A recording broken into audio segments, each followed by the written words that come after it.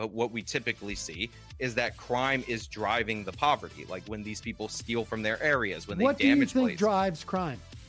What I think drives, I think people, a certain percentage of the population is going to be criminal. They need to be removed from society. So I would say human nature would be a certain percentage of the population. You're born criminals, all right? You got a crime. I know you got a crime. You got it deep within you, right? You just have that desire, every day when you wake up, like, gotta rob. I'm an outlaw. What can I say? I was born this way, baby. A bunch of people are like, I just left the Majority Report stream to come here because I thought it'd be something else. You thought. Ridiculous. Like, go look at Joe Biden on the floor of the Senate pushing the crime bill and listen to the way Joe Biden talks about crime now. I'm into. Crime I want was high. My point is, crime was higher. 1990s then. Joe Biden. Yeah, they're passing a law. 1990s Joe Biden was harsher on crime, and crime began to drop precipitously. Yes, crime started to drop or drop nationwide after that crime bill. Yes. Oh, I see what you're saying. And then crime shot up. Like when? When did we start as a society? Just in the past 2 years, have we gotten more sympathetic to shoplifters? I do think people have become more sympathetic to criminals and less sympathetic to the police. 100%. I don't know about your coverage. Is it about the police, or is it about the criminals? I thought it was. Well, we're really talking about stigma. cultural attitudes related to crime in the criminal justice system. So yeah, when I talk about retail thefts, there's a lot of excuse making. I'm sure you have people on your staff that have said it's no big deal, or my favorite one where it's like wage theft actually is more than the retail theft, as if wage theft isn't spread out over the entire economy, as if that has anything to do with what we're talking about in the first place. Wait a second. You just said the problem with shoplifting is what it does to the community. You don't think wage theft? There's something like, what are the numbers that you understand wage theft to be on an annual basis? Well, I know that you guys like to use the 2013 chart because it has a very big disparity that comes from the Economic Policy Institute. What do you think the wage? Well, I mean, it's not just the Economic Policy Institute, but what do you put wage theft at? I would put it at the tens of billions. I think the number that you guys often cite is around 50 billion, even though what you're citing is the wages recovered. But no, the wages recovered. Wages recovered was closer to, I think. From September 2018, but one of these stats from a more updated one. 20 billion. But the annual, the estimates I've seen are anywhere from like $3 to $6 billion annually, because you don't always recover it. At all. But you think that loss the recovered would be 20 billion, but the annual 20 billion over the course of 10 years. Over the course of 10 years. Yeah, that's the stat that the DOJ puts out. But the point is that I just want to be clear on this. Shoplifting hurts a community more than people. I didn't say it hurts a community more. It's just a different problem. So what you're doing is crime. So what you guys do is I talk about a problem, or someone like me talks about a problem. Wait, Sean, is that and not then you crime? say, hey, look at this other problem. Don't get meta. Just address. Makes it who cares? I guess. Don't get meta. Just address the issue. This is wage theft, right? We both agree it's a crime. Yeah, you should. So from 2014, so this is comparing 2012 robberies to wage theft, but 2012 robberies to wage theft and 2014 wage theft rates, it's 139 million for robberies, 280 million for wage theft. But I want more updated info. He's right. Do it, and I'm in favor of. Well, it's illegal. It's not just.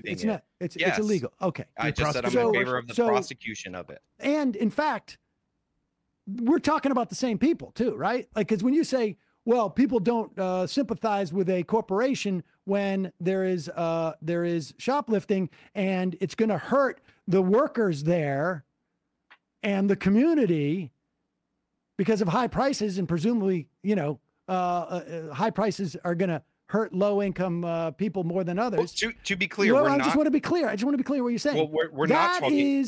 That is, how is that really not hitting the exact same players? Well, Sam, we're not talking about the same people because, again, wage theft is spread out over the entire economy. When we talk about retail theft, that typically, now I'm not a doctor, I'm not a scientist, involves the retail sector. So what you're actually doing is expanding the denominator. Where do you think wage theft is highest? I would think probably in government contracts, a lot of these have issues with the Davis-Bacon Yeah, I keep seeing the 2015 stats too, but I mean, they are pretty comparable. Whereas estimated value of wages lost due to minimum wage violations from 2013 to 2015, $15 billion. Estimated value of merchandise lost from shoplifting from 2013 to 2015, and this is again federal on both ends, so you can compare them one to one, $14.7 billion. So by most metrics, it's beating out merchandise theft.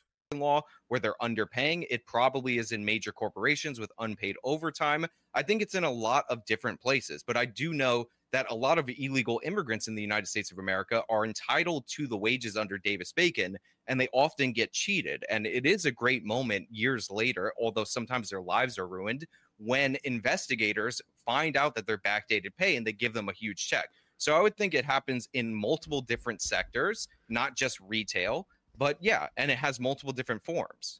I mean, all right. So you're just keying in on shoplifting. That's the crime. Well, when we talk about retail theft, we typically talk about retail theft. No, I understand. You're doing a two wrongs makes a who cares. No, I'm just saying. I just find it curious, but that's fine. You were the one who brought up wage theft. I just want to be clear. Yeah, because it's a common retort by people who are trying to deflect. Don't get so meta. Then we won't get hung up on these things. It's also, nobody talks about stealing from your employer, which many years is actually higher than wage theft. But, based on what? There's that too. Please. Stat. Okay. Data. I don't, I guess nobody talks about that. It's not on the charts that you present from the Economic Policy Institute. I mean, dude, you brought up wage theft. Yeah, because it's a common retort, and I've seen it brought up on your show. Well, yeah, wage theft is an issue. I never said it wasn't. We've also brought up, that corporations lie about how much they're getting, how much they're suffering from petty theft. You know what's interesting about wage theft is it's broken. If you look at it broken down state by state, you start to realize that certain states do take it somewhat seriously, right? So these states recovered the most stolen wages for workers. California, New York, Connecticut are the most aggressive. But then there's other states where clearly, like Oregon, for example, where it is not a priority. And that's where you can sincerely exploit the labor of your workers in those areas. The state attorney general accounted for $317 million out of the nearly $2 billion recovered for workers from 2015-2016. The rest of the money came from the Federal Department of Labor, $513 million in wage hour settlements, and $1.2 billion in payouts stemmed from lawsuits, many of them class actions. So this is through litigation, people trying to recoup the amount of money that has been lost in wage theft. I mean, Walmart, I think, executive admitted that on a call with financiers. Walgreens. They blow it up. So you're talking about a Walgreens executive where he said, or she, I don't remember, I think it might have been a woman, that it was that we may have overstated this in this specific Walgreens call. But I do remember when Walgreens got into it with London Breed, who claimed that it was completely overstated, and they clarified. Economic Policy Institute from 2014 is the one he's talking about, right? So this is the stat where he says it's misleading because it's from 2012, which even then, I mean, have things improved dramatically since then? In 2022, wage theft outpaces all other theft in America. The truth is that wage theft has been identified as the largest type of theft in the United States. It's responsible for roughly 3 times as much economic loss as other types of theft combined. According to a new report from the National Employment Law Project, in 2019, approximately $9.27 billion in wages were stolen from workers who earn less than $13 an hour. So while people worry about things such as auto theft, bank robberies, shoplifting, and home burglaries, the truth is that wage theft affects far more people than these well-known crimes. According to the Economic Policy Institute, wage theft occurs anytime employees do not receive wages to which they are legally entitled for their labor. Pretty simple. Wage theft can happen in many different ways. Employers can steal from employees, misclassifying them from independent contractors, etc. So what can you do? I mean, so this, if we're looking at data from 2019, says $9.27 billion in wages. So it's not something that they was exclusive to 2014, and then the problem solved itself due to the increase in theft specifically in San Francisco. And honestly, it should be alarming that these stores are closing in. More than $3 billion in stolen wages recovered for workers between 2017 and 2020. And that's recovered, by the way. Over the past 4 decades, the U.S. economy has been marked by extreme inequality, which has only been exacerbated by COVID-19. Earnings below the poverty line rose 65.1 million. Each year, millions of workers across the country are victims of wage theft, meaning they're paid less than their full wages, to which they're legally entitled. Between 2017 and 2020, more than $3 billion in stolen wages was recovered on behalf of the workers of the U.S. Department of Labor. But that's still a dramatically underfunded sector, by the way. This staggering amount represents just a small portion of the wages stolen from workers across the country.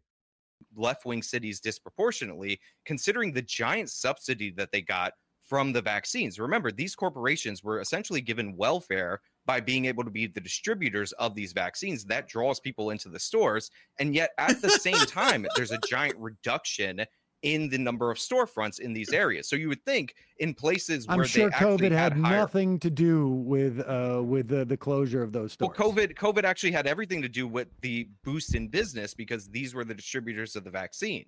No, I understand they were to distribute the vaccine, but you're also aware that, like, people's purchasing patterns changed dramatically during COVID. There's a lot of restaurants that closed. There's a lot Yeah, I mean, they of closed restaurants, and okay. if you weren't able to ship to delivery, you're pretty All much right. screwed And over. so you think we need to stigmatize Criminals for sure, 100%.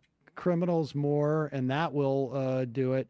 And how do you think we stigmatize criminals? Like what part of society? Like, we know that there's, and you don't believe, do you believe there's a correlation between poverty and extreme poverty with crime? Yes, I know for a fact that crime drives poverty in the United States of America and the world over. Okay. So yes, there is a correlation.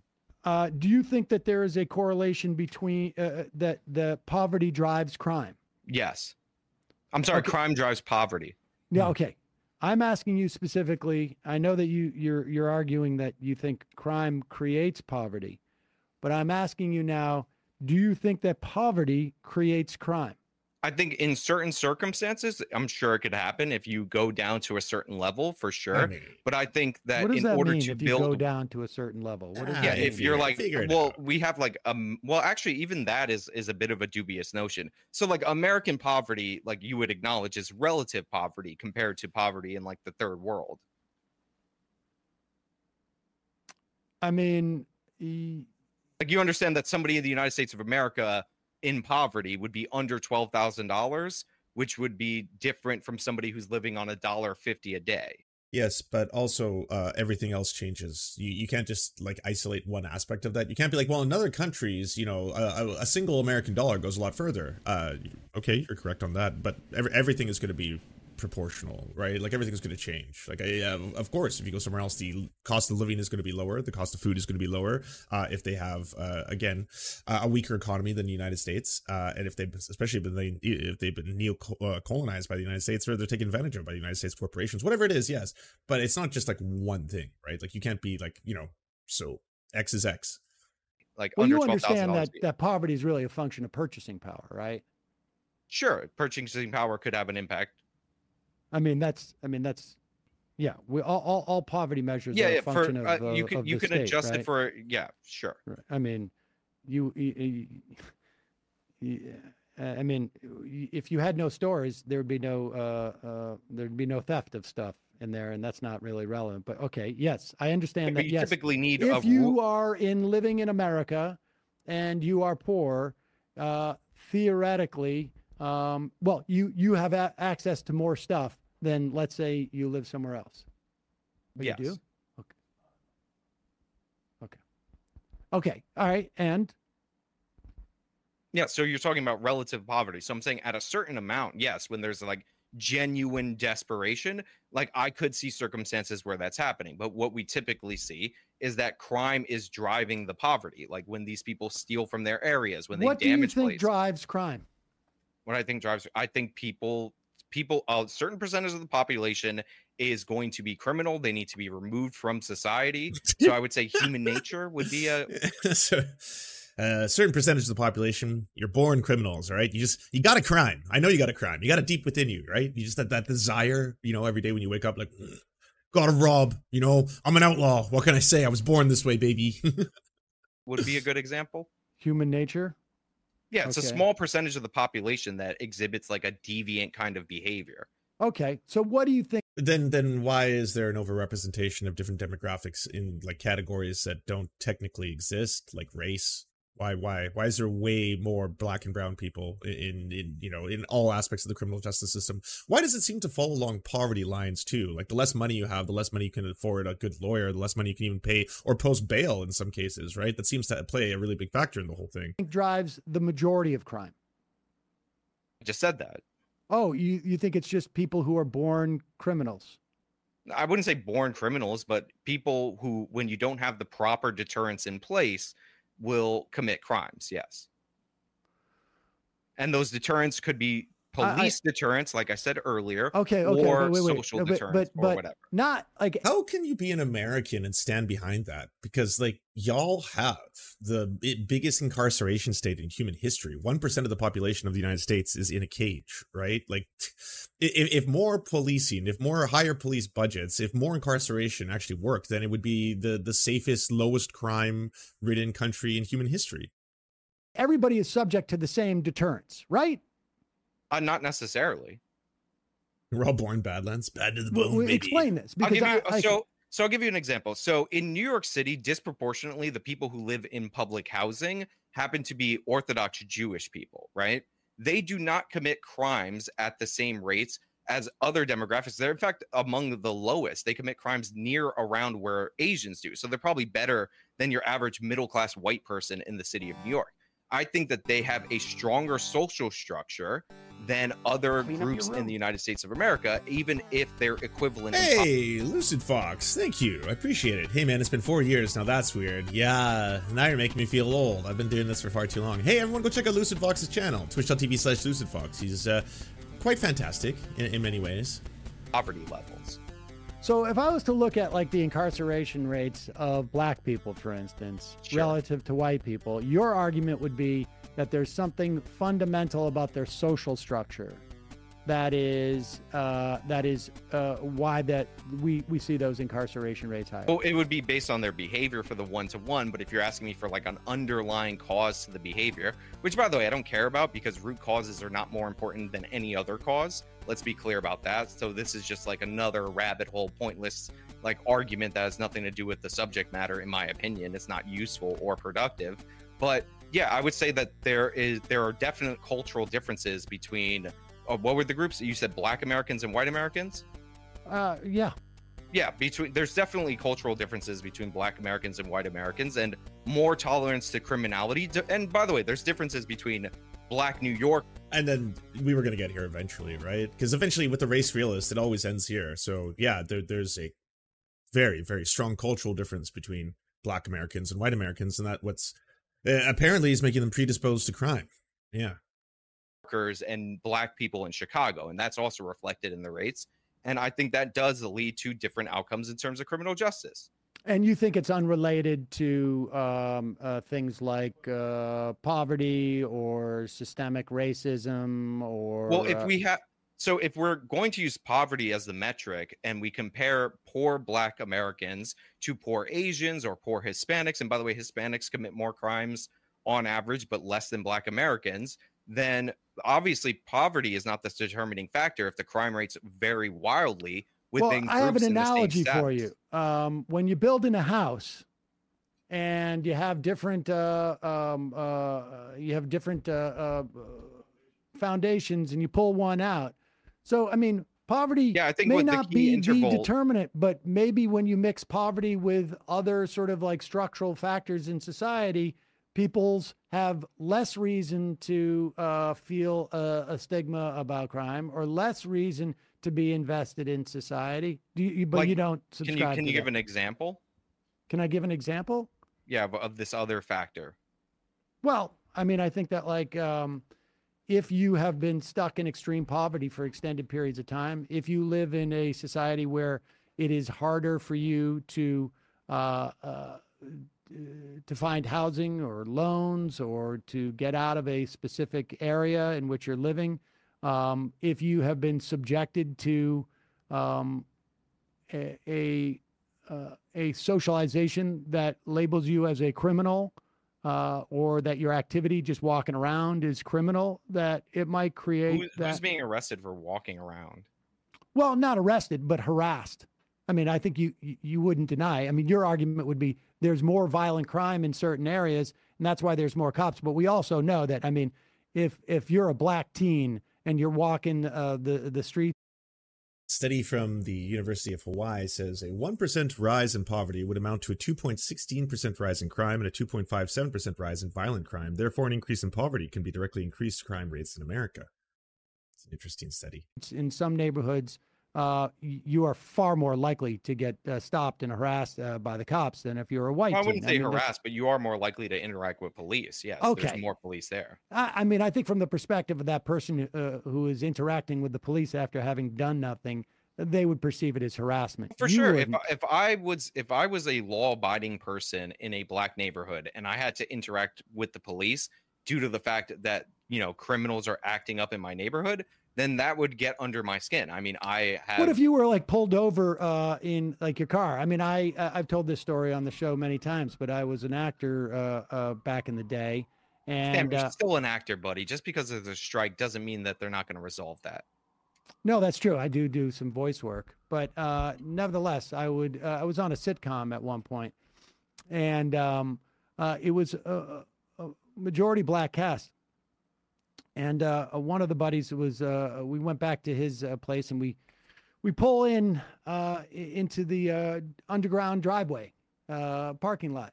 And a buddy of his pulls in behind us, and he's got one of those Range Rovers. And at that time, that was a very popular car in L.A. with like the Hollywood set. This is back in the 90s. And he pulls in. He's like, "Thank God you're here. I just got, I was getting followed again by the cops. I've been pulled over 4 times in the past 2 months. And they checked to see if I own the car. And I called the police department to see if I could get a sticker or something. And he said, the sergeant literally said, 'Are you black?' And I said, 'Yes.' And he said, 'There's nothing I can do.'" Now, if you're a law-abiding citizen and you're driving the car that you earned and you bought the car and you're getting that type of harassment, you don't think it impacts your perspective on society? No, I think it does. And this is Los Angeles. And what time period? It was in the 90s. Yeah, I mean, there's obviously, there. But you just conceded to me that this happens to 17-year-old boys in. I mean, you could call me crazy, but I don't think you're saying that your friend turned into a criminal because he was pulled over. He seemed like he was really annoyed. I think if that happened to me, and I didn't have a nice car, but rather I just got stopped every time I walk out of my house, or stopped, I don't know, once a month every time I'm out of my house, which is not hard to find. Then you start committing rapes? Like, I don't. No, I would start having a far less respect for society and a far less perspective on that. Yeah, I definitely think that. I mean, look, I understand you don't watch my you don't watch any of my videos or anything like that. But I said repeatedly, I think the warning needs to be brought back in terms of policing. I think writing tickets for expired registration when you're in areas with elevated rates of shootings, all that does is piss people off and turn the community against you. So there's definitely better ways to implement policy to get the community on your side. Like, I've been a huge advocate for consent searches, which is and this started in St. Louis in the 90s, which is if you're afraid that your kid is involved in a gang or might have a gun or might get shot, they have a high rate of youth homicides, still high to this very day, then you can call the police, consent to a search. They'll look for contraband, but they won't arrest your kid. I think that, and they'll send your kid to a diversion program before they get into a shooting and all that. So I think that is a good policy to build community relations with the police. Like, the way that you're speaking is as if I don't believe in that, even though I think that's absolutely crucial to the police being effective. Okay. All right. Well, I think this was productive, Sean. Right. Wow. I disagree. You coming on. Are you happy? Thank you. Debate, and I think it. I feel like Sean was there to do what he always does, was just to get a whole bunch of good sound bites. Right? He got to say to Sam Cedar's face, "Oh, come on, buddy, you're still an actor." That's gonna play well. That'll do great. So will a lot of other moments. You just got to cut them up now. Thank you for having the conversation. Listen, I know you want people that have been ducking you and all that, and this is what prompted me to just ask for the conversation. I appreciate it. Oh yeah, no, I say yes to just about everybody. Maybe too much, but you didn't have to do it. Like, a lot of people immediately presumed because I issued the challenge and like they didn't hear a direct announcement on a billboard or something that like I was somehow entitled to it. I obviously not entitled to it. I thank you for your time. You've been quite gracious during the course of this conversation, even if there were parts where I felt like you were trying to get me on a gotcha. But thank you for your time. Well, I mean, was just exploring. I don't know what you mean by a gotcha. I've never seen any of the other stuff you've done, but Okay. I appreciate that. Actually, I got a question for you. If we're going to do a gotcha, Sure. You're into criminal justice, right? Or you don't like the criminal part, actual justice, right? Yeah. You don't like the adjective beforehand. What did you think when and I will concede I did not see the whole Tim Pool interview with you guys, with you and Emma. Did you think that she was a pedophile after that conversation? No. So did you see that when Tim accused her of being a pedophile from what was said in that conversation? I didn't see that specific clip, but I have heard about it. And if he said like she's a pedophile or whatever, then that's totally uncalled for and unprompted. Yeah, that's what I thought. That sounded weird to me, but I appreciate you're saying that. I appreciated Tim having me on, but I'm not an employee of his or anything like that. Even though on the later show I said I moved into his property. I did not see that, but have fun. Yeah, you were sitting there. Got a great skate park. He does. I'm not a skateboarder, but it's a skateboarder's paradise, presumably. And Tim is a really good skater. He put out videos just to own you, Sam, if you saw them, of him doing tricks. I've never skateboarded in my life. Me neither. It's not for me. I mean, okay, right. Wait. So how's he owned by that? All right, we'll just let that one slide. John, appreciate the call. You're coming on. All right, thank you. Bye.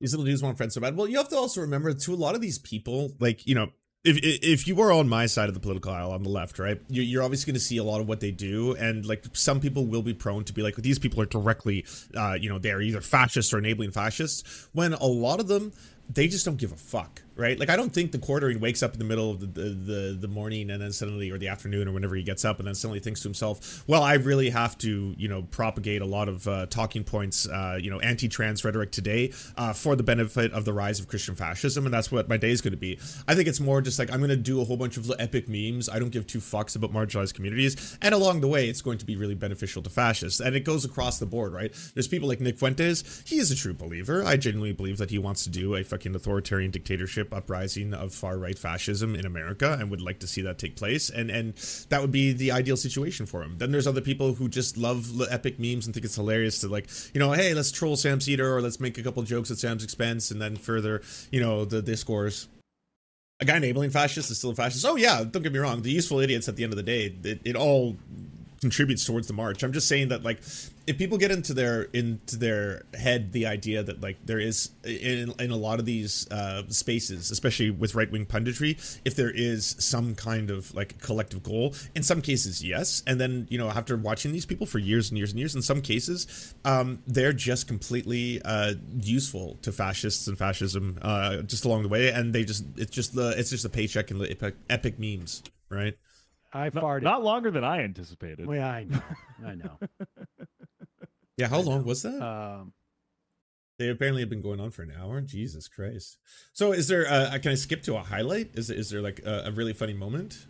I asked you, I reached out to you on Twitter, and I asked you what you wanted to debate me on, and you said, my main issue is that I've seen you downplay the significant increase in crime in New York City and nationwide since 2020. The excusing of crime by blaming poverty. Emma did so in person. I do not have an example of you doing this offhand, so your position can be different. And then individual cases, Daniel Penny. So much assumptions, by the way. There's just so much I know you people. And the Jordan Neely case and or the Jordan Williams case. We'll have a debate about that. But let's just let you introduce yourself. You call yourself the 2000 to 2001. And what's significant about that is that's only 20%. And that includes 3,000 people killed in New York City on a single day. So it's the largest year-over-year increase in American history. New York was actually ahead of that curve. They increased 47% year over year. And to get into the raw numbers for New York City, it went from about 312 homicides. We were in and around 300 murders in the city of New York per year to 489. I think that's a significant increase. I think the argument that it's not as bad as it ever has been is a terrible argument. And That's wild though, because like again, it sounds so much more dangerous when you can add things like 47% increase in crime, because the police love using that, especially around election time too, right? Just to be able to be like, hey, demonstrably crime is out of control. And it's like, oh, well, that's wild because like you're the service that we fund directly to be able to lower those numbers. And so now you're saying that they're out of control, despite the fact that we increased your budget last year. How do you square this? And it's like, oh, well, the election's over. Okay, so the crime's not actually as bad as you thought. It was percentage, right? So we said 47% increase. So we're talking about, an increase of 300 to 400 homicides. And don't get me wrong, an increase of 100 homicides is terrible. It's frightening. If you want to look at society broadly speaking and what is causing mass death or what is causing mass theft, then shouldn't we look at what are the biggest problems? Like what is the biggest cause of death in New York? What is the biggest cause of, violence? And where do we find the biggest losses of life? And then if we want to talk about theft, that's the reason why lefties oftentimes will bring up wage theft, because it's not discussed at all in mainstream media, and it is the dominant form of theft in America. But it's not a form of theft that people really seem to think of in the same way as they picture, again, a black or brown person breaking into a house, breaking into a car, and that's really scary. We have a Native American looking guy, and he's being followed around, as he should be, because who knows what he's about to do at any given time, right? When it's like, we're not actually realistically looking at, broadly speaking, the way society operates and how to improve it. Because like at the end of the day, that's the brass tacks here. Like if you were to ask me, Lance, why is it that you advocate for things like social democracy and those models, or a Nordic model or something like that? It's like, well, if I just look at the raw numbers, it seems to, by ratio of the population, have much better results in terms of a restorative justice program in which there's not direct, consistent punitive measures being taken against all forms of criminality, that we can have some forms of, educational programs in place to be able to improve recidivism rates, because that is obviously going to be really, really important. And at the end of the day, what has better results, broadly speaking, for society? And it would seem that robust social welfare systems do have better results. They do produce better outcomes. They do have lower levels of homelessness, lower levels of violent crime, lower levels of poverty associated with them. And these are good things, right? If you happen to be a right winger or a conservative, you seem to care deeply about essentially ghost babies, people who aren't born yet, and that's the most hyper focus. And then when a person is born, when they exit the womb, at that point, all of a sudden, it's like, well, we don't want to have programs in store to help single mothers because that'll just promote people getting no jobs. And obviously, no one's going to work if they have any kind of regular compensation or UBI or something like that, heaven forbid, because we need to have an incentivization system for people. And that's why when you get down to that, you're just like, well, what the fuck? None of this makes sense. It seems that you are going to be benefiting the perpetuity of having human beings locked in cages, and more human beings locked in cages, and disproportionately, yes, this is going to fall down poverty lines, and that poverty line is disproportionately going to fall along the lines of black and brown people who are not going to have the money to be able to post bail, not going to have the money to be able to hire really high expensive lawyers that can get them out of these kind of problems.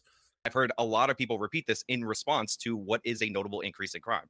Okay, so I will agree that in 2020 and in 2021, we saw increases in crime, certainly year over year, without a doubt. You're neglecting to say that those numbers are now going down. I mean, because when we talk about the most recent figures, really, those numbers are going down. So we had this peak of crime that was, it was during pretty COVID. big.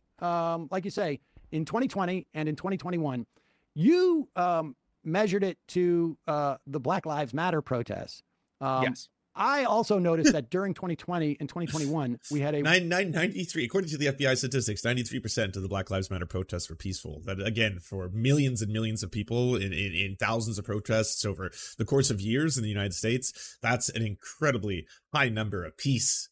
Yeah, we do hyper focus on the events where we did see targets burning down and then being looted, of course, and police stations being burnt and stuff like that. And that's where the cameras are going to be, because that's where the action is. Understandably, they want to hyper focus on making this look as dangerous and as violent as possible. Once in a lifetime pandemic that also created massive unemployment. Pretty sure he broke down today how the numbers of crime and police are inversely proportional. Oh, can you time code me that? I'll play that to close this out. Massive spike in pedestrian deaths that also provided massive spike in inflation. There were all sorts of phenomena and also massive spikes in deaths around that are attributed to the pandemic. But from your perspective, the pandemic this is not a function of the pandemic. These spikes in crime were a function of the Black Lives Matter protests. Is that, do I understand? It's really the after effect of the protest. But to be clear, well, crime okay. has declined. The after effect. We can talk about the decline. No, but this is important because what you said is like it's misleading. So crime has declined since the increase in a lot of places from 2020 to 2021, but it's declined in comparison to the increase. Well, so New York, as an example, I love this example. No, that's you're misstating that. It is. I said it decreased year over year at this point. Yeah, year over year, because you're talking about you're discounting when the peak of crime in this country or a decade ago. Or 2 decades ago, and you're using a year-over-year increase, and I'm saying that we're now in 2023, and I think you wouldn't argue against this. We have experienced now a year-over-year. I mean, every single right-winger should be advocating for higher minimum wages. Just across the board. There's so much working poor in the United States. And yes, there is a direct correlation when you look at the stats and the studies on this. And there is an overwhelming amount of analysis into the correlation between crime and poverty, that increasing the standards of living decreases a lot of things. Poverty is a consequence of diverse and interrelated reasons, which combine the following groups: economic, unemployment, low wages, low productivity, lack of competitiveness in the industry, socio-medical, disability, old age, high levels of morbidity, demographics, parents, families, large number of dependents in the family, socioeconomic, low levels of social guarantees, educational qualifications, low level of education, lack of training, political, military conflicts or forced migration, regional, geographic, and even regions. According to experts, not getting decent wages for their work, young people gradually lose the desire to marry, have children, they're full of fear for tomorrow, not exactly what that will bring, not to mention if we combine that with like a ever increasing job market where people are required to produce more and more. That is a universal problem, by the way. We're hyper focusing on the entertainment industry right now because it's obviously very much in the news, but that's not the only industry where this happens. And I've said this as my personal, we'll take all the stats out of this and go to anecdotes for a second. When I was entering the job market to join in the film industry, yes, I was in that weird cutoff where, hey, heaven forbid if you learned how to use something like Final Cut Pro or Avid Express and that's it, because you're going to get fucked. Because when you apply for your job, what does it say on your resume? Can you do everything? Can you use the whole Adobe suite? Can you do Adobe Photoshop, After Effects, you name it? Or can you just edit? Because if he comes to the table and like, oh, I'm an editor, I'm a professional editor, I'm trained in editing, here's my resume, and here's my, like, they'll be like, okay, well, there's 27 other people who are applying that can do it all. And so that way I don't need to hire, both a thumbnail developer, a graphic designer, a special effects editor. I can get one person who knows how to use the whole suite. So yeah, I know you're a video editor by trade, but this person here is an everything man. And so now we're looking for that. We want people who can do it all and on demand. And suddenly you start to be asked for all these tasks that you may not have even been originally applying to a job for. Combine that with the fact that we're perpetually supposed to work now. And it doesn't matter what sector that is. And talk to your friends who are in a variety of different things. Talk to teachers, talk to everything. The phone, the smartphone now is supposed to be able to go off at all times, right? It's like, hey, by the way, is it reasonable for me at 8 p.m. to make a request of someone and ask them, and then ding, ding, ding, it pops up on their phone. Like everyone is perpetually supposed to be on like every single job I know, like no matter what field my friends are in, and there is a diversity of jobs, everyone is perpetually supposed to be always online or always available, or just like there's no shutting off. And then like so many people are complaining now. It's like, hey, by the way, you don't have time to hang out with me. We don't have time for a relationship, or we don't have time to do anything. You don't have time to see the kids. You don't have time to spend the kids because your mind is in work mode. We don't shut off. Like the very idea of like, hey, are you going to sit down and play a video game for an hour? I'm going to do so guiltily. Like I'm going to sit there. And in my head, I'm like, I can't enjoy this because there's probably something I should be doing, right? I should probably go answer some emails. Those are piling up. I should probably go finish a couple of accomplishments or tasks. I got to be grinding. Everyone's got to be grinding. We got to grind. We're in a grind culture. This is Sigma. Get the Sigma grind set. Decrease both in New York and nationally in like 5 out of 7 measures of crime. I think in New York, the only crime that has really gone up is car theft. I have a mantra skill if I play a game or even watch Netflix. And why is that though? Because like, why is that so universal too? Why are we all sitting there not enjoying our lives, not enjoying the things that used to make us happy? Like it used to bring me pleasure, the highest of pleasures. And I'm playing such a good game right now. Thor Ragnarok sorry, God of War Ragnarok. It's so good. It's such an amazing game. But if I clocked like 40 minutes into it, all of a sudden I'm sitting there, I'm like, oh God, I should have been doing something. And I get that for reading. That used to be one of my biggest pleasures. I got a pile of books I got to read. I got so much theory I got to get through right now. And if I sit there and I'm reading, I'm like, I could be working though. I could be, you know? But there's an active shooter in the Senate building right now. Do you have a link to that? Right. Homicides down. But down compared to what? Year over year. Yeah, but pre-2019, we're still up if you compare it to the there's no doubt. In fact, we're also up in inflation. But also, inflation. Oh, wow, you're not lying. Well, no, there's a suspected one, first off. You did say that's right. Please stay away from the areas as we are investigating, and we will continue to communicate with the public here. U.S. Capitol Police have locked down and evacuated the Russell Senate office building after receiving reports of a possible active shooter. Please stay away from the area we are investigating. We will continue to communicate with the public here. If you are inside the Senate building, everyone should be sheltered in place as we report of a possible active shooter. Yeah, stay safe, everybody, if you happen to know anyone who may be in that area. Is going down. So I just want to make sure that people understand the dynamic. And also during 2020 and 2021, we had this huge spike in deaths from COVID, and that's also going down. We still have more deaths from COVID than we had in 2019, but we're talking about a trend in terms of it's going down. And the reason why this is important is because your argument seems to be, and I want to get back to the cause of this spike, according to you. Your argument, as far as I can tell in what you just said, was because of the Black Lives Matter protests, we had police reforms. You would call them not reforms, but no, they're reforms. Things. Okay. Police reforms that created this spike. So that's just wild. Because first off, universally, no, there wasn't a massive defund the police. There was certainly a movement for defund the police, but it wasn't successful. And that's basically something that's been well understood on both sides. At this point, even the liberals and Obama were saying that, oh, well, I think it was the messaging at the end of the day. Yeah, y'all should have done better messaging. Whatever the case, that's not the direct cause. That's absurd. Because it didn't happen widespread. There are examples, isolated examples, where yes, there was, different police departments that either got lower funding or they tried out new test programs, right? But overwhelmingly, no, universally, funding for police continued to grow. To measure whether this spike was a function of police reforms, we would have to believe those reforms have been reversed this year for the crime to go down. Now, I'm going to take issue with even the fact that there were police reforms that caused this.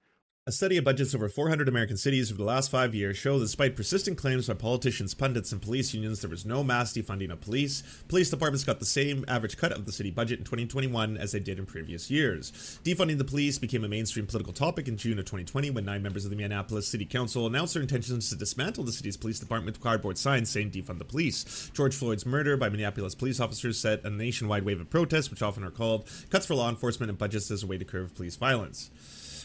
But far away from a reasonable policy debate, defunding the police quickly became a right-wing boogeyman as cities across the country reconsidered their police budgets and insufficiently pro-police politicians could be accused of wanting to defund. Black Lives Matter, Antifa, and the burning precincts and looted targets would naturally follow. Right-wing publications, politicians, and other outlets accused of defund movement of spurring the national crime wave, both directly and decimating police morale so much that it was effectively hiring.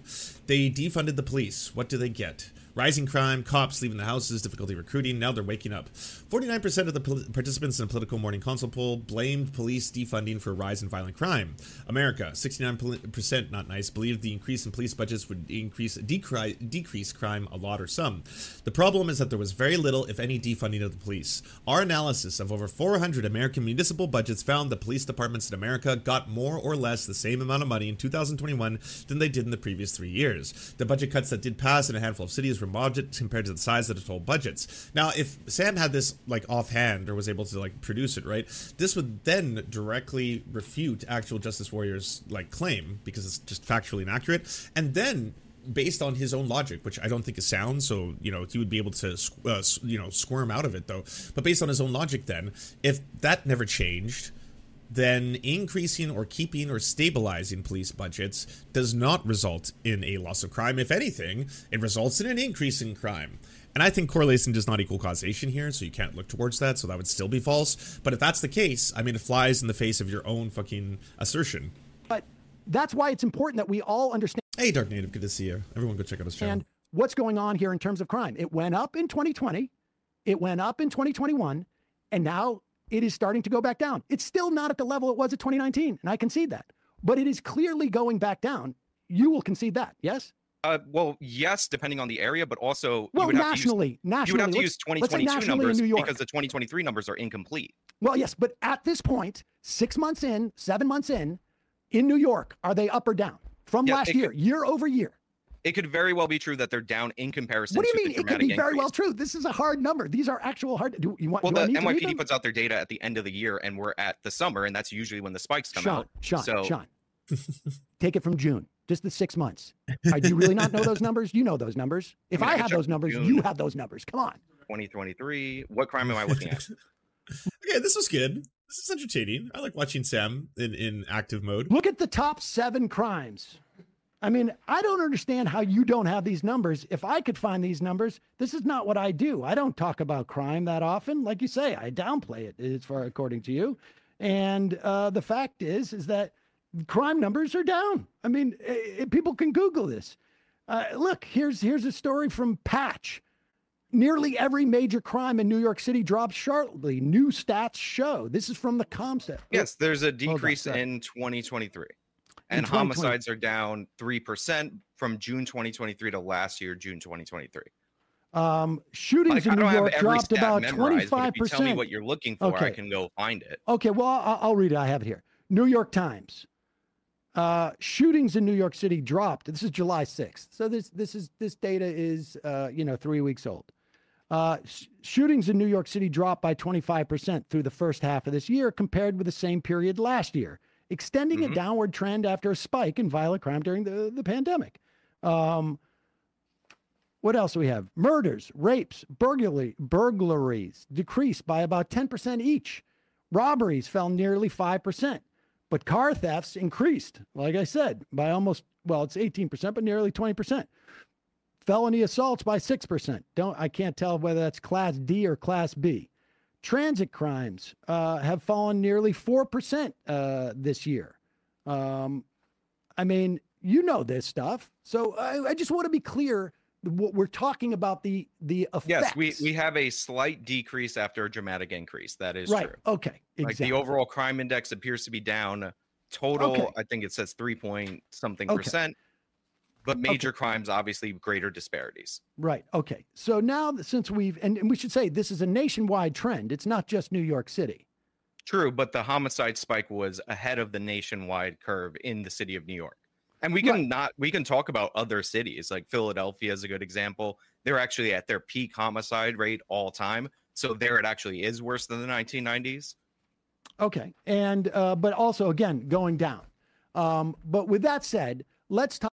Central Florida is a hotspot for leprosy. Oh my word. Oh, we need to bring back Jesus. Talk about now your theory that there were all sorts of, let's start with just there were reforms after the 2020, because your argument is it has nothing to do with the pandemic, right? Not nothing. I'm sure it's a factor, but what level? How big of a factor would you say? Because you clearly think that the primary factor is the George Floyd protests. Yes, the George Floyd effect would be a better phrase for it. Yes, malaria too. The George Floyd effect. How much? Just give me a sense of the George Floyd effect. Of like how you would break it down. 50% George Floyd effect and 50% pandemic? No, right? It's more. I would say a good portion. I don't know if it's specifically like 50% if there's a hard number, but if you want to say, I don't know, 50. What are the chances they're going to use leprosy for the second coming proof? Maybe. Yeah. I'm not going to put it past them at this point. Anything is possible. I could definitely see them. Yes, the increase in leprosy is just a good sign that the good Lord is returning. Yep, we're going to have the Father, the Son, and the Holy Spirit inside us. 50 to 60%. I think that's totally fine because there were some reforms that were instituted prior that combined with reforms afterwards probably made individual areas worse. Okay, so all right. So what reforms are you talking about? So in New York City, we had Raise the Age, which was actually passed prior to George Floyd. And year over year, we actually saw, and Raise the Age, if you don't know, actually makes it more difficult to prosecute youthful offenders in the city of New York. When was that instituted? I believe it was passed in 2017. It could have been passed in 2018. I'm not exactly sure. No, wait a second. And when was it instituted? I guess is really what I meant. I believe it was instituted in 2018.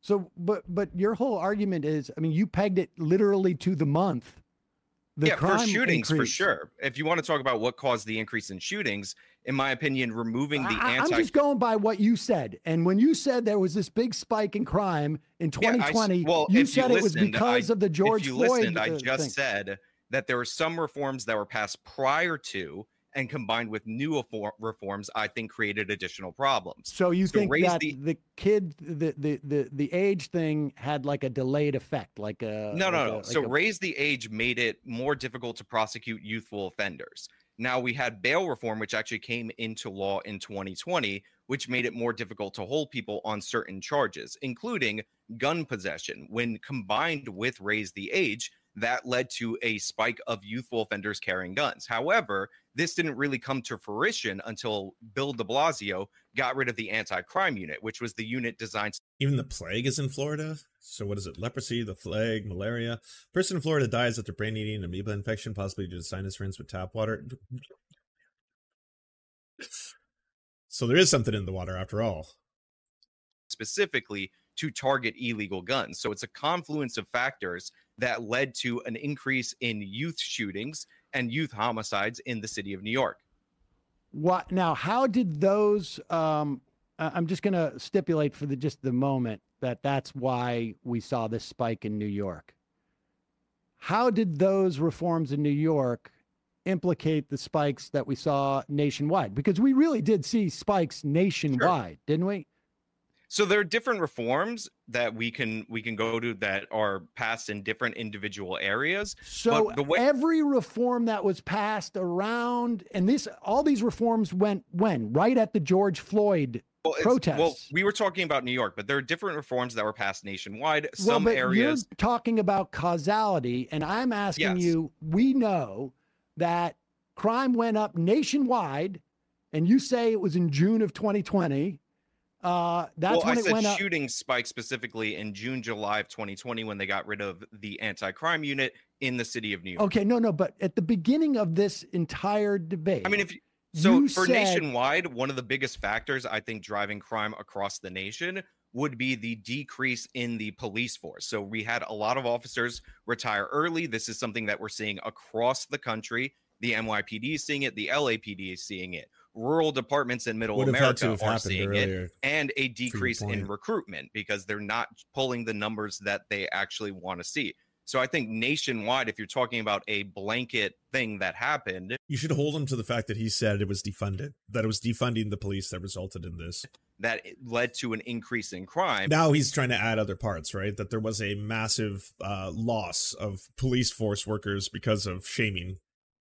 Then I think the decrease in the overall police force is definitely a factor. Okay, so I'm trying to zero in on this because I worry about Sean's career. Pretty soon, if I want to see Gollum suck up a cop, I'll be able to use AI. That's true. AI will replace this. You said at the beginning of this debate that you peg the spike in crime as the George Floyd effect. Yes. And it was the George Floyd effect in your mind that caused the decrease in staffing, police staffing, and that's why crime went up in the nation. In New York, it was partially the staffing, and then partially these other reforms that some of which were 2 years earlier and had a delayed impact. Yes, some of these reforms. Well, it's not a delayed impact combined with other reforms. It's like breaking down a house. There are certain support beams that you could take. You can knock them down and the house will still stand. The structure will still stand. But if you knock down enough of them, they'll fall. And New York specifically, I was talking about the difference that I see between the national crime increase and New York specifically. Okay. So yes, there would be additional factors there. So and really what we're talking about is causality here, right? Because my argument is that the pandemic led to a spike in crime. Largely, there may be other factors. But I would say the overwhelming factor in the spike that led to the spike of crime was the pandemic. You would argue. Yeah, and that's something that's not even an exclusively far left thinking or talking point. This is something that most people who analyze this have conclusively agreed. Yeah, the increase in people spending large amounts of time in confined areas, especially if there was already a history of domestic violence or people who were engaged in abusive relationships, that did spike, and there was an increase in that. Yes, by people being locked up for large periods of time. Argue it was these police reforms, particularly in terms of staffing nationwide. Well, the staffing was I'm just reading officers from retiring Bloomberg. for fear of Okay, riots. Bloomberg, from Bloomberg. This is a report from January 31st of this year. Okay. Bloomberg News analysis shows that even as staffing levels dropped during the pandemic nationally, police department headcounts exceeded those of 15 years ago when crime was higher. Okay. Now, how can you say that the causality runs that as you drop the staffing levels, things spike, when in fact you're still at levels that are higher than they were 15 years ago? In major cities, staffing levels rose and fell over that period, with some changes corresponding to economic downturns and local crises, which you'd imagine. But between 2011 and 2019, police staffing levels in more than half of the 20 largest cities grew, according to FBI data, and across the country. So if we're to use your standard of like, don't compare crime rates today to the way that they were when crime was really high in the country, then why are you doing that with staffing levels? Well, you can compare it to the peak if you want, but if we're talking about a recent crime spike, I don't think that's useful. On top of that, you just read, maybe you didn't realize it, that officers went up between 2011 and 2019. This would be before the pandemic, and crime was dropping nationwide during that period of time. Then we see an officer shortfall, and to be clear, what we're experiencing now is still staff. We still have more. Sure, but, we still have more not police all than we officers did are equal. 15 if you look years at ago. who's retired. Not all officers are equal. There's so much goalposts in this. It's like, yes, defunding the police is what caused this. And it's like, actually, no one really defunded. If you look at over 400 municipalities, the police budget stayed the same. And it's like, okay, well, yeah, but less officers, obviously, by virtue of the fact that they were being shamed to come in. It's like, well, the number of officers and staffing actually remained the same, if not higher. It's like, well, yes, but not all officers are created equal. See, because there's super cops and then there's cops. And then we have to acknowledge the fact that, like, we're losing the super cops, okay? That's what's causing the majority of this crime. That, and obviously, black people are criminals. That's what I have come to understand based on the data I have made up in my own head. It's disproportionately older, seasoned investigators, and they are not so easily replaced by new recruiting classes. And I've gone over this specifically in the LAPD, exactly who they're losing, and they've lost between 6 and 8% of their police force. Now, I believe it's 6 net, 8 total, and most of those are seasoned investigators. And so, okay, so the reason why, so that's why we're not solving crimes. Is that what you're saying? It's not preventing crime. Investigators don't prevent crime, right? They solve crimes. I mean, they're not only investigators. A lot of times, either. I'm sorry, I'm just going by what you said. You said investigators, and that's why the crime. A lot of them are seasoned investigators or seasoned investigators. Okay, I'm sad that Anna's becoming friends with it. Like, I don't think they're becoming friends. I think she's obviously promoting people like Adam Sitch, as well as actual Justice Warrior, who are defending her, whereas there's no lefties standing on the side of the whole turf arc or the whole kind of like, why are you like misconstruing what other colleagues are actually saying and going after them. But in terms of like, the tough on crime crowd, well then, yeah, I mean, a lot of these individuals, right wingers and race realists like actual Justice Warrior, and then, center right libertarians or liberals, whatever you want to call Adam Sitch, they're obviously going to be on the side of, yes, we need to obviously crack down on crime. Crime is real. All of these lefties have lost their minds. And I think the solution to crime is just going to be abolishing jails and prisons and then getting rid of the police, and then suddenly crime is just going to stop. They'll be the first ones, I'll tell you, all those bourgeois lefties, to call the police instantaneously. When it comes down to it, I think realistic people who have like worked firsthand, especially if you volunteered in, Insight or worked with addicts or worked with people who are homeless, and seen, different forms of desperation or what's going on there. No one who's either volunteered or been around that is going to sugarcoat how bad things can be and how horrible things can be. The thing is, you still need to, if you want to have a conversation with this broadly, take out the anecdotes, take out the like, well, this makes me feel bad, or this aspect of it is and look at the actual data. And when we get down to the data itself, if we're talking about the United States, we're talking about a carceral state. We're talking about, a combination of for-profit prisons as well as a drug war that's being fought effectively along racial lines, has resulted in, yes, mass incarceration of more people than has ever been done in human history. 5% of the world's population is in the U.S. and 25% of the world's prisoners. 1% of the United States population is in bars. If these produced better results, if locking up more human beings will result in a safer, less criminalized civilized society, then the United States would be the shining beacon of the world. If more guns made you safer, more guns per capita, if more gun ownership, if more citizens owned firearms and more violent and more effective firearms made you safer, then again, the United States would be a shining beacon to the world. It's not as if the US just started a couple of years ago, right? This experiment has been going on for a while. The same thing can be said for other countries that don't have this, that where you do not see these mass amounts of, violent gun violence per capita by ratio of the population that you do in the United States, even somewhere as close as Canada, where it's just like this imaginary line where all of a sudden you're in one area considered a state, and then you're in a province, and then all of a sudden a lot of these things plummet, why is that? Like, look towards why is that change? Why is insulin cheaper when you cross the imaginary line into Canada? Why is access to healthcare more readily accessible once you pass the imaginary line into Canada? Why is gun violence and death by homicide as a result of firearms much lower per capita by ratio of the population once you cross that imaginary line into Canada? What's the difference between these two, right? Because, like, in a lot of ways, as much as they like to act like they're different, Canadians and Americans are so no, they're very, very similar people. It's these two, ongoing colonization projects filled with a melting pot of combination of people. The first wave of immigrants who oppressed Indigenous people, and then all the other waves that are trying to get in, and then the people who already enjoy the bounty of the land and don't want those immigrants to come in and take their jobs, but. Why is that? Why when you cross this imaginary line, does so many factors change? And I'm not saying this to flex. I'm saying, again, I want that stuff for Americans. I want Americans to have no out-of-pocket point of fucking entering a hospital, having to pay, and determine whether or not they're going to bankrupt themselves or if they're going to have money to feed their family. Like, that sounds like it's going to create, and it seems to play out in the numbers, worse conditions, and worse conditions do lead to things like crime and violence. And again, having a very large percentage of the population worried about where their next paycheck's going to come from, that also plays into this. Like, I want Americans to be healthier. I want them to have better access to education, better access to healthcare, because it'll make them a lot less prone to anger, violence, and potential civil unrest. Understand, you know this stuff better than I do. I'm just trying to understand your logic. You say seasoned investigators is why crime went up because they're better. Example. And as far as I know, you like to harp on like an individual term and all that because you think, oh, I'm going to get them pinned. But I'm speaking very clearly. I think everybody can understand that I'm doing that, but you're just playing dumb. No, I'm not playing dumb. You say seasoned investigators, and I say, well, wait a second. They don't prevent crime. Without including psychology, anthropology, economics. Yeah, of course. I think it is reductive, and I'm guilty, and lefties are too, of sometimes just directly going to, well, yes, but crime is, a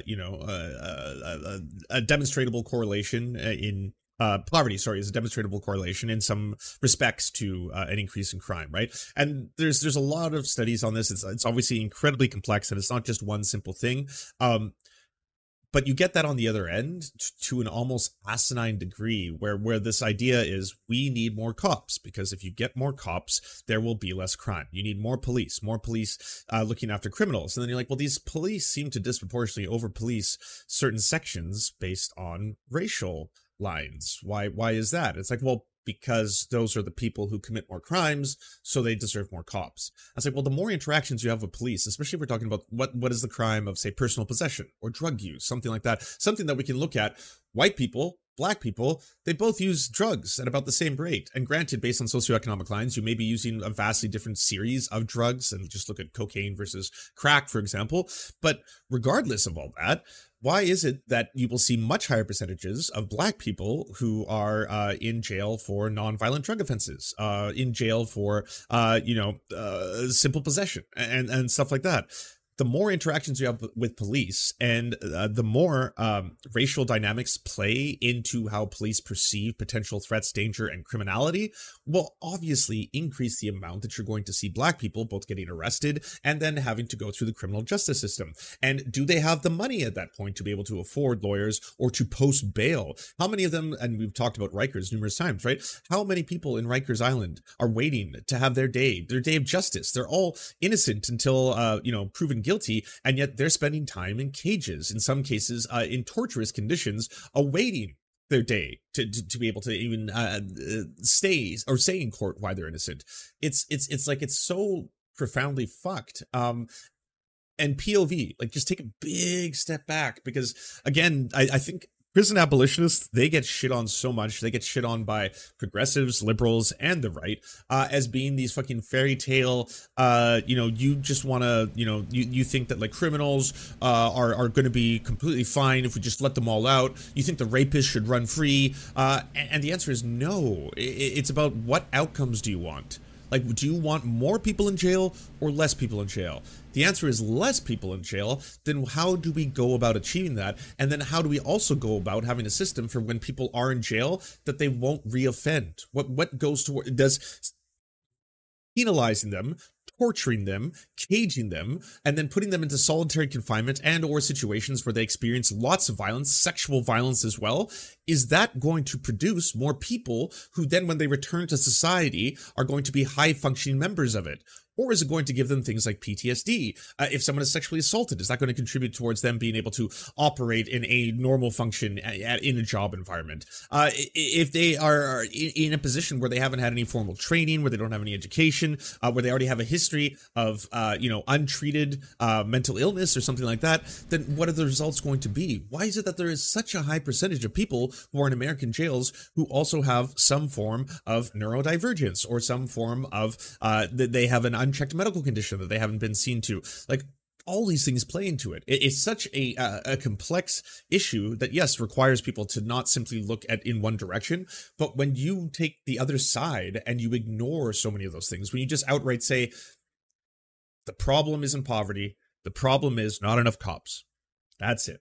Because if I look at the numbers and I really start to like play with them in my own brain and twist some aspects of it and talk about how, we have to talk about how there's super cops and less qualified cops and that there's a difference in their ability to stop this stuff. But deep down, when you get to it, more cops equals less crime.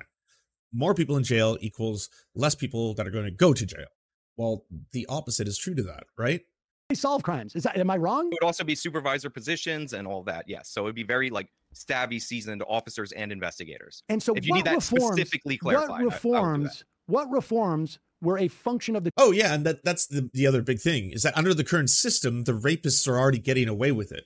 Like when you hear, like someone tells a prison abolitionist, so you're thinking that you should just allow rapists to rape and run free. It's like, for the large part right now, it seems like that is the current case, where there's a huge amount, a backlog of rape kits that aren't even being investigated. Not to mention, there's stories like in the United Kingdom, what is it? 99 of 100 rape accusations ever go to trial. Like 1%, 1 of 100 go to an actual conviction. That's terrible. That 99% of them are not getting to a conviction. That like, well then, yeah, the rapists are getting away with it in the current system. George Floyd protests that got seasoned investigators to retire. Well, it's not a specific reform, but the effect of driving these officers into retirement is undeniable. Just look at the numbers since the George Floyd riots. Well, it's also COVID, right? No. A lot of people retired across. I mean, they're still retiring at similar rates. You think they're all afraid of COVID? Well, the George... As a Brit bongers, 1% end up in court and even less get convicted. Like that is a massive and monstrous tragedy that we've let things get to this point.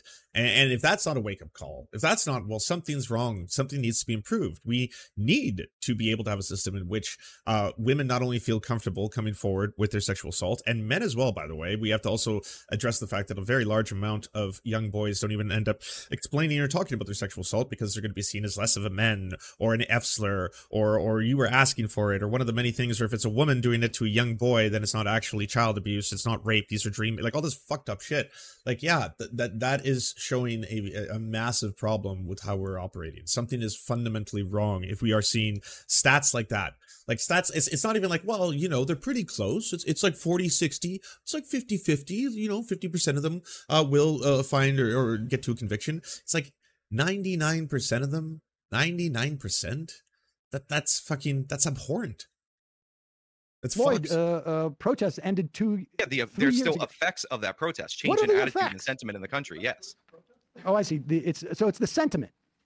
Yeah, that has an impact for sure. Officer morale is very important. And so their morale is down because of the George Floyd protests. Yeah, because of the George Floyd protests, people are very anti-police officers. A lot of them had their funding cut I'm sorry, what? So if the morale is down, they're suddenly going to perform worse. People are pointing out that, hey, by the way, there is a very big problem with the racism that is present in policing, and that there seems to be a very, very disproportionate amount of violence committed towards black people in America by police. And it seems like if you are black in America, you have a higher chance of getting shot and killed by the police. If bringing that to light is suddenly like, oh, well, I don't know if I can do this job anymore, maybe that's a sign of something. Maybe that should go to show you that what they're doing could be something fundamentally that they have conflict with. If a lot true. of officers left when the funding was cut, and they're not so easily replaced by a restoration in funding. So your argument is that funding has been cut. Is that it? Yeah, funding was cut in certain places, yes. I've got a story here from ABC7 New York. It says funding was restored, yes. Despite defunding claims, police funding has increased in many cities, and this was in October of last year. Yeah. So what do you think that increase is attributed to? What do I think it's attributed to? Yeah, why do you think funding increased when they initially reduced budgets? ABC-owned television stations examined the budgets of more than 100 cities and counties and found 83% are spending at least 2% more on police in 2022 than they did in 2019. Okay, good. I'm glad you can bring that up because, like, the numbers speak for themselves. But the question will be, are they spending it on the super cops, or are they all on the old retirees and their pensions and all that kind of stuff, you know? Yeah. So what ended up happening was post the pandemic. Oh, I love that. Yeah. Post the George Floyd riots, you had a defund the police movement, and cuts were made to budgets, like, for example, the LAPD. Now, their budget was cut. A bunch of officers left the force. Like I said, net 6%, possibly 8%. Again, the numbers update monthly. And then you have officers to supplement for that working overtime. And now you're less productive when you're working overtime. But if you look at the LAPD's budget, it says defunding, and there's stories about this, how defunding the police actually led to an increase in payout. So I can't predict what Sam's going to do here, but you have to hold him to all of this, right? You can't start like letting him try to carve out little parts that make it more functional for his argument, because Sam didn't just say the LA police. He's like, well, let's in his, it looked at over 100 precincts, right? At the one that we pulled up, that was a study of 400 precincts, which showed that no, there was not a defunding of the police. They either remained the same or increased. And in both those cases, it seems overwhelmingly that yes, the defund part never happened. So you gotta continue to do all this pretzeling, right? Keep twisting in different ways to be like, well, yeah, but you have to understand that some people left and then some people came in, and because they had to pay overtime's technically more expensive. It's like, did it or did it not happen? Was there this massive defund the police movement that actually defunded all of the fucking police stations across the United States? And if that happened, then was that the result in why crime spiked? Or did crime in certain sections spike specifically, especially like, you know, domestic abuse and violent crimes like that, because people were locked inside at home because of a pandemic? Of overtime.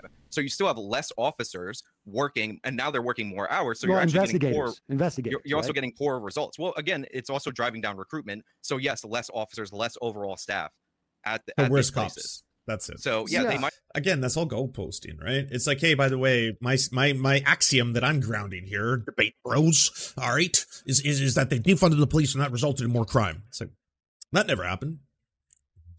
Looking at all the numbers here, they never defunded the police. Okay, well, yeah, they didn't defund the police. That looks like they increased the police budget in some places. Yeah, so what happened there is that there's older cops and there's retirees, and then there's the people who have to work overtime. So obviously, you know, when you're working overtime, you're not as good, and then the retirees aren't just as good at cops. They're not the super cops. So that's basically what happened. Basically the same thing as I said before. It still stands. And again, some places cut the funding, and then in 2022, notice how you skipped over 2020 and 2021. No, I just read what it's because those are the years that you are using as an example. You set this up. You can't be like, okay, so I just want to say how violent crime did spike in the specific instance, and no lefty's willing to talk about it. Oh, okay, I'm totally willing to talk about this. Yes, it turns out it's not as a result of defunding the police. There's like the data does not show that. Oh, well, yeah, of course you would do that. You would only talk about 2000 to 2021. Motherfucker, what are we doing here? This is your buddy. Like, you set up the guide. Get here because we're comparing everything 2022, to they 2019. Funding, but that doesn't bring people down. That doesn't bring people out of retirement. No, you said this current fiscal year compared to 2019. There was a funding reduction in a lot of places in 2021. Right. Then the restoration of funding and an increase in funding in a response to an increase in crime. But that does not make officers materialize, Sam. I understand. No, I understand. And that happened at the same time as George Floyd. There's definitely something to that. Staffing levels dropped, and so we made up for it on overtime. Again, I go back to that Bloomberg report that staffing levels are still significantly higher than they were 15 years ago. Okay. And there was even... He did the same thing when I debated him, because it's, again, like Sam, it's not my 100% forte. I don't often talk about crime statistics and all that kind of stuff. So I was like, all right, I'm going to come to the table with a fuck ton of data because I don't know all of this kind of stuff. It's like not my wheelhouse. It's your wheelhouse. It's the thing that you purport to know so much about. But hey, here's the data on the subject that we're talking about. And then the same kind of response. Okay, so you're wrong. No, it just doesn't show what you think it shows. There's other things we need to talk about. More crime at that time. Yeah, there was. And we have 80% of the city's largest increase their funding. Yeah, Rohack, someone else said that, and I was like, can you time code me? I'll play that. I'll play that clip. Everyone keeps talking about the Some More News. There's a great new thing about statistics with actual data. I will gladly play it. And like you say, that I guess is a function of overtime. Cops still on the beat, but you say that they're not as good at solving crimes. You cover a lot of workers' issues when you actually have mandatory overtime and people are forced to work more and more hours. It's not productive. Well, like you would right, but so what is it? Is it they're being defunded? Because that turned out not to be true, and that was just false. And then it's like, oh, okay, well, they're not being defunded per se. It's that the working conditions for the cops aren't as great as they should be. You would say the same thing if we talked about it in other labor context, correct? What are historical figures of police solving crimes? Solving, you're going to have to define that metric. Clearance rate. So clearance rate, it depends on the crime. Homicide is typically higher in terms of clearance rate because it's easier to solve. Most people are murdered. Yahoo, thank you. Dix bi spindix pan spindix pride spindix trans spindix lesbian spin cozy woke actor stank cozy woke actor stank cozy woke actor stank cozy. Hell yeah. By somebody that they know, there's a dead body. You don't have to worry about a lot. What are those rates? I'm not sure nationwide. I want to say maybe it's 60 to 70% for homicide nationwide, but it varies greatly depending on the city. And have those dropped? Clearance rates in certain areas for sure. Nationwide, I'm not 100% sure, but I do believe that. And what about the other violent crimes that we're talking about? Ones that don't involve people that we know? Give me an example. Well, assaults. What's the investigation? Assaults would be lower, for sure. I'm just curious historically. I mean, if your argument is that the cops are less productive, I'm just curious, can we see that in actual numbers? I mean, I can look up real quick the drop in clearance rate nationwide. I know that it is significant in certain places like Baltimore, but I don't have those specific. All right, let's just quickly watch, because I'm not going to play the whole Some More News, but if this is the exact topic of the new Some More News, that's awesome timing. Interior, studio, Cody, muscular but grizzled, sits in a to obscure his lack of pants. We will now journey through the recent history of police in America, the narrative of defunding and lawlessness, and perhaps what has actually happened in the years until today. And to see how this narrative developed, we have to go back in time at least 30 years. Actually defund the police, the cops quit in droves. What reforms were enacted? Googling what cops have really been up to. Cops are still aligned with white supremacists. Police are still killing people a whole lot. Cops are desperate to avoid scrutiny. Police reacted to criticism by throwing a hissy fit. Cop City and the militarization of police. Perhaps defunding works and is popular. For a second night, demonstrations broke out over the death of George Floyd, and again there was violence. Amid the chaos, one man was shot dead. This afternoon, the National Guard was activated to respond to the unrest. We've just had to run about a block as police moved in. We've been fired at with rubber bullets. My cameraman has been hit. We've also seen tear gas being used. Here we go, they're moving through again. This is exactly what it looks like. Exactly what it looks like. We're just safely moving. Oh, sorry, I meant 30 today years, where every year feels like a decade. Remember those days? Remember summer of 2020? My goodness, Trump hadn't even had COVID yet. But months before what would become known as the one fun day, there were a whole lot of not so fun days. In May 2020, the nation was stunned by footage depicting a Minneapolis police officer kneeling on the neck of George Floyd for nearly 10 minutes, ultimately killing him. This resulted in a months-long protest movement, arguably the largest in U.S. history, with demands to rethink policing entirely. Specifically, there were conversations around what police are there for, what amount of physical force they should be allowed to use, and how policing could be changed changed to stop them from terrorizing communities and leaving people, disproportionately Black and Latino people, dead.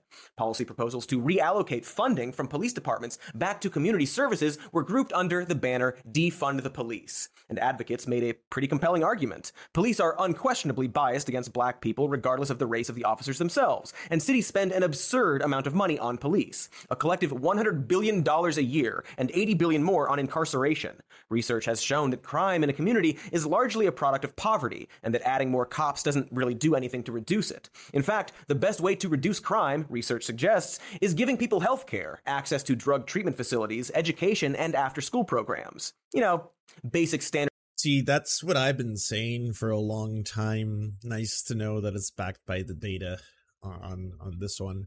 I mean, it's just one of those things where, again, you don't have to come at this from like a leftist empathetic standpoint or an anti-capitalist standpoint or any of that kind of stuff. It's like, or a humane standpoint where it's like, hey, doing the right thing is what we should do because we're good people and we got the empathy goo, right?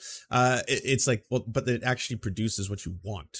Because if you want less crime, less violent crime, less people robbing, stealing, breaking into houses, breaking into cars, less people assaulting people on subways or trains or in real life, the answer is not Batman. Unfortunately, it's not like everyone should become a Batman, and then if we just have the streets filled with Batmen, we can get rid of the crime. Because hey, who would ever commit crime? So many Batmen around, you know, and maybe even a little Chico or two. Chico, what do you have to say about that? He does not care. Of living type stuff. Now, we could just give people these things anyway, independent of police budgets, given the fact that money is fake and we made it up according to our nation's 45th president, Donald Trump. Great point, Comrade Trump. But if we are pretending that there's a finite amount of money to spend on stuff, the idea was to take some of that ridiculous amount of money away from the police Batman and put it toward the things which we know actually reduce crime. Seems like a neat idea. Unfortunately, defund the police became a controversial slogan, though the policies the movement espoused were always far more popular than the phrase itself. Kind of how universal health care varies in popularity depending on what you call it, or how there's widespread support for reducing government spending, but nobody actually wants to cut anything specific, or how when I call massages buddy rubbies, nobody seems to want one, but this is America, all right? We contain multitudes of toxic chemicals and microplastics, but multitudes nonetheless. So back in 2020, you heard some officials essentially advocating for defunding the police, even if they didn't use that phrasing.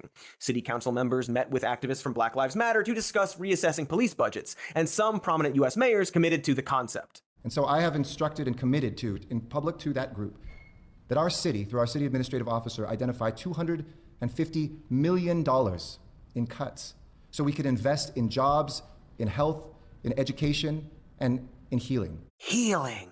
Just like my buddy rubbies. And yet... This guy hates America more than I do. I think he loves Americans.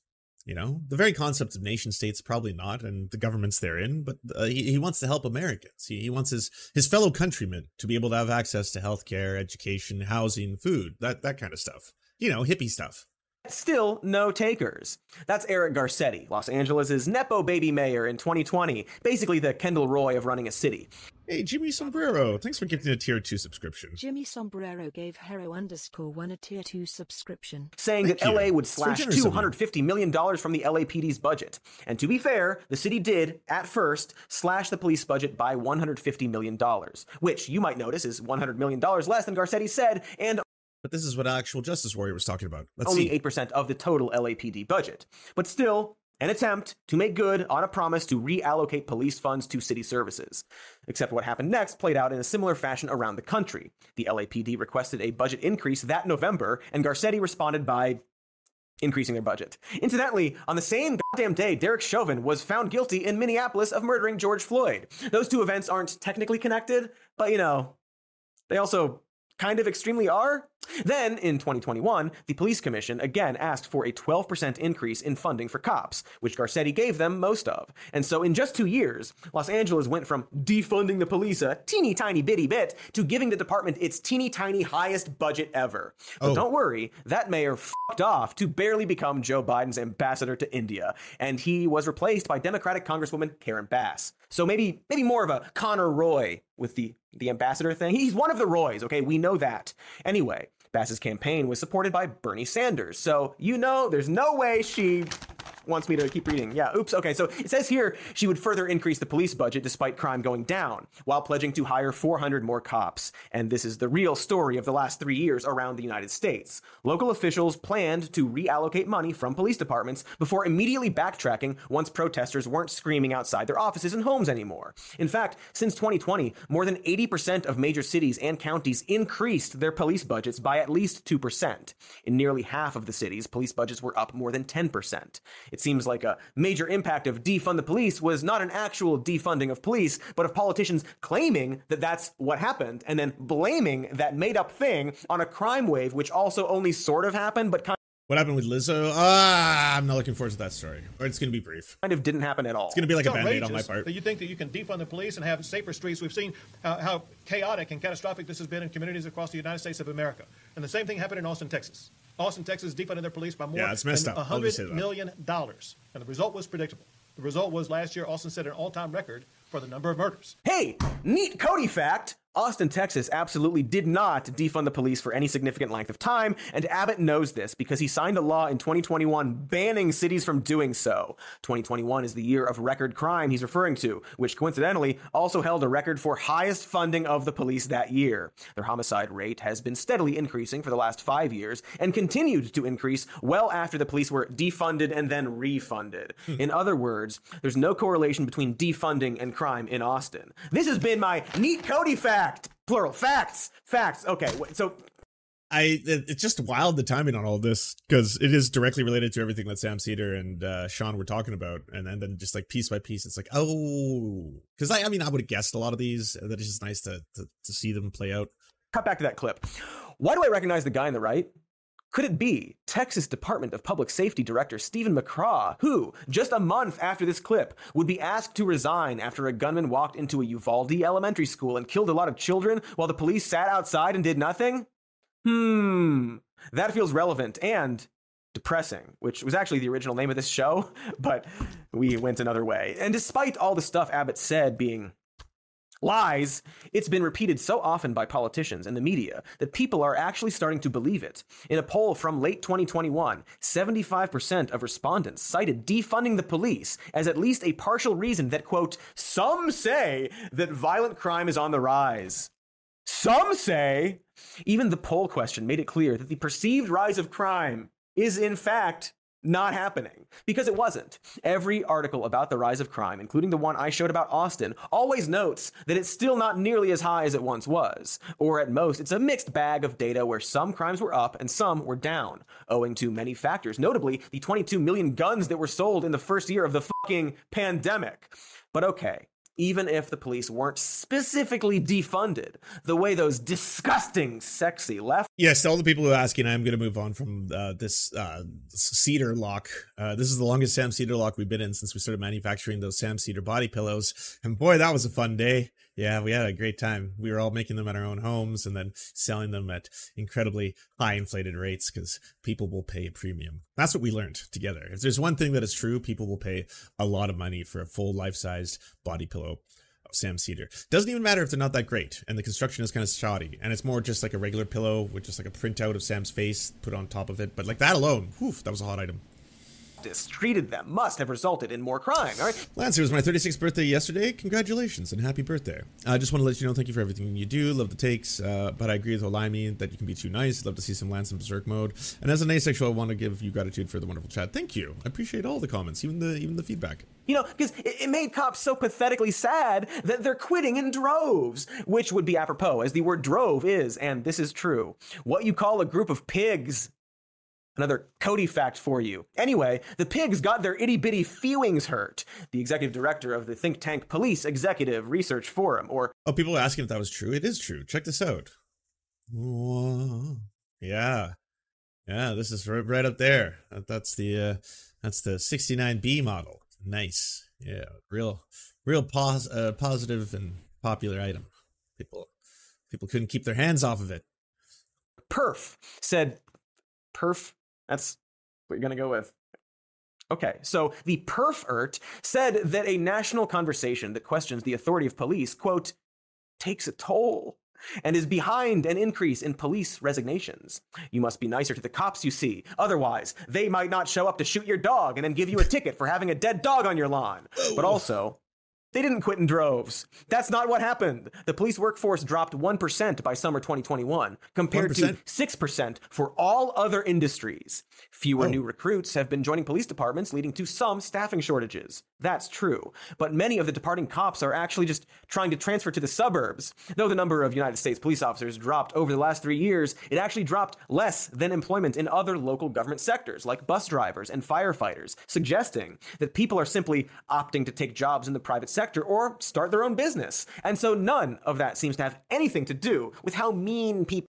Yeah, that is really sad, especially as like a good friend to dogs. Like, this little guy's my everything. I'll do anything to keep him safe, but it's pretty fucked up. 25 to 30 dogs killed every day by law enforcement. Justice Department estimates. Really fucked up. Are being to cops, much like with crime, is just taking complicated data and vaguely reinterpreting it to push a blatantly false narrative. That's what it all sounds like. Hey, go support Majority Report. Sam Cedar does some work. You know where that is. Go support some more news. Cody Shoddy. He's awesome. Do you enjoy the surfs but prefer not to have to use your eyeballs? Many are saying this. Well, we've got the solution for you. It's the Surf Times in podcast form. Available on most major podcasting networks now. If you enjoy it, please consider leaving a good review and feedback because it really helps the show out, apparently, and it's free, just like the podcast. Thank you kindly to our Lord and Saviors Peyton L. Just and Xander Corvus. Without you, we are nothing. And now, a shout out to our Knights of the Square Table.